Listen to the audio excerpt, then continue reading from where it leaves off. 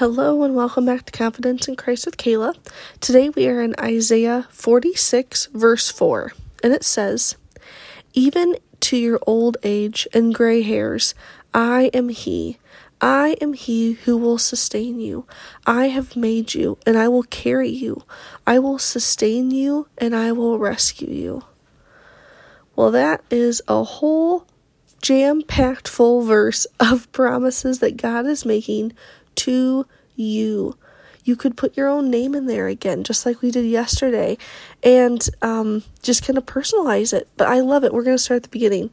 Even to your old age and gray hairs. How many of us hate seeing gray hairs? Like, you just, white hairs, gray hairs, like, we're over it, right? We're trying to hide them any way we can. We don't want to show our age.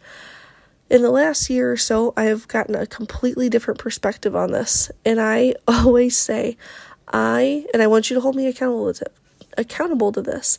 I am not going to color my hair or try and hide the whites, hide the grays, because not everyone gets them.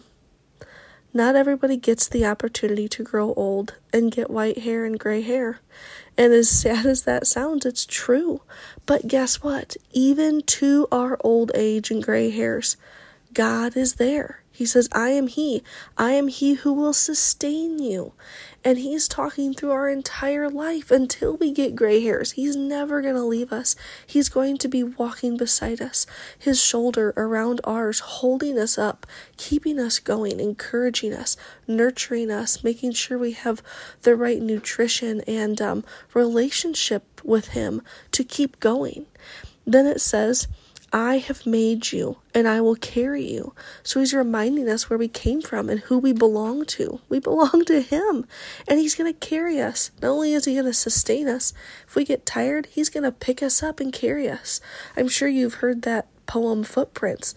Like, you saw two sets of footprints, and then all of a sudden there was one. It's because God was carrying you. He carries us more often than I think we realize, and what an amazing Father we serve that He does that for us. And then He finishes off again with, I will sustain you, and I will rescue you.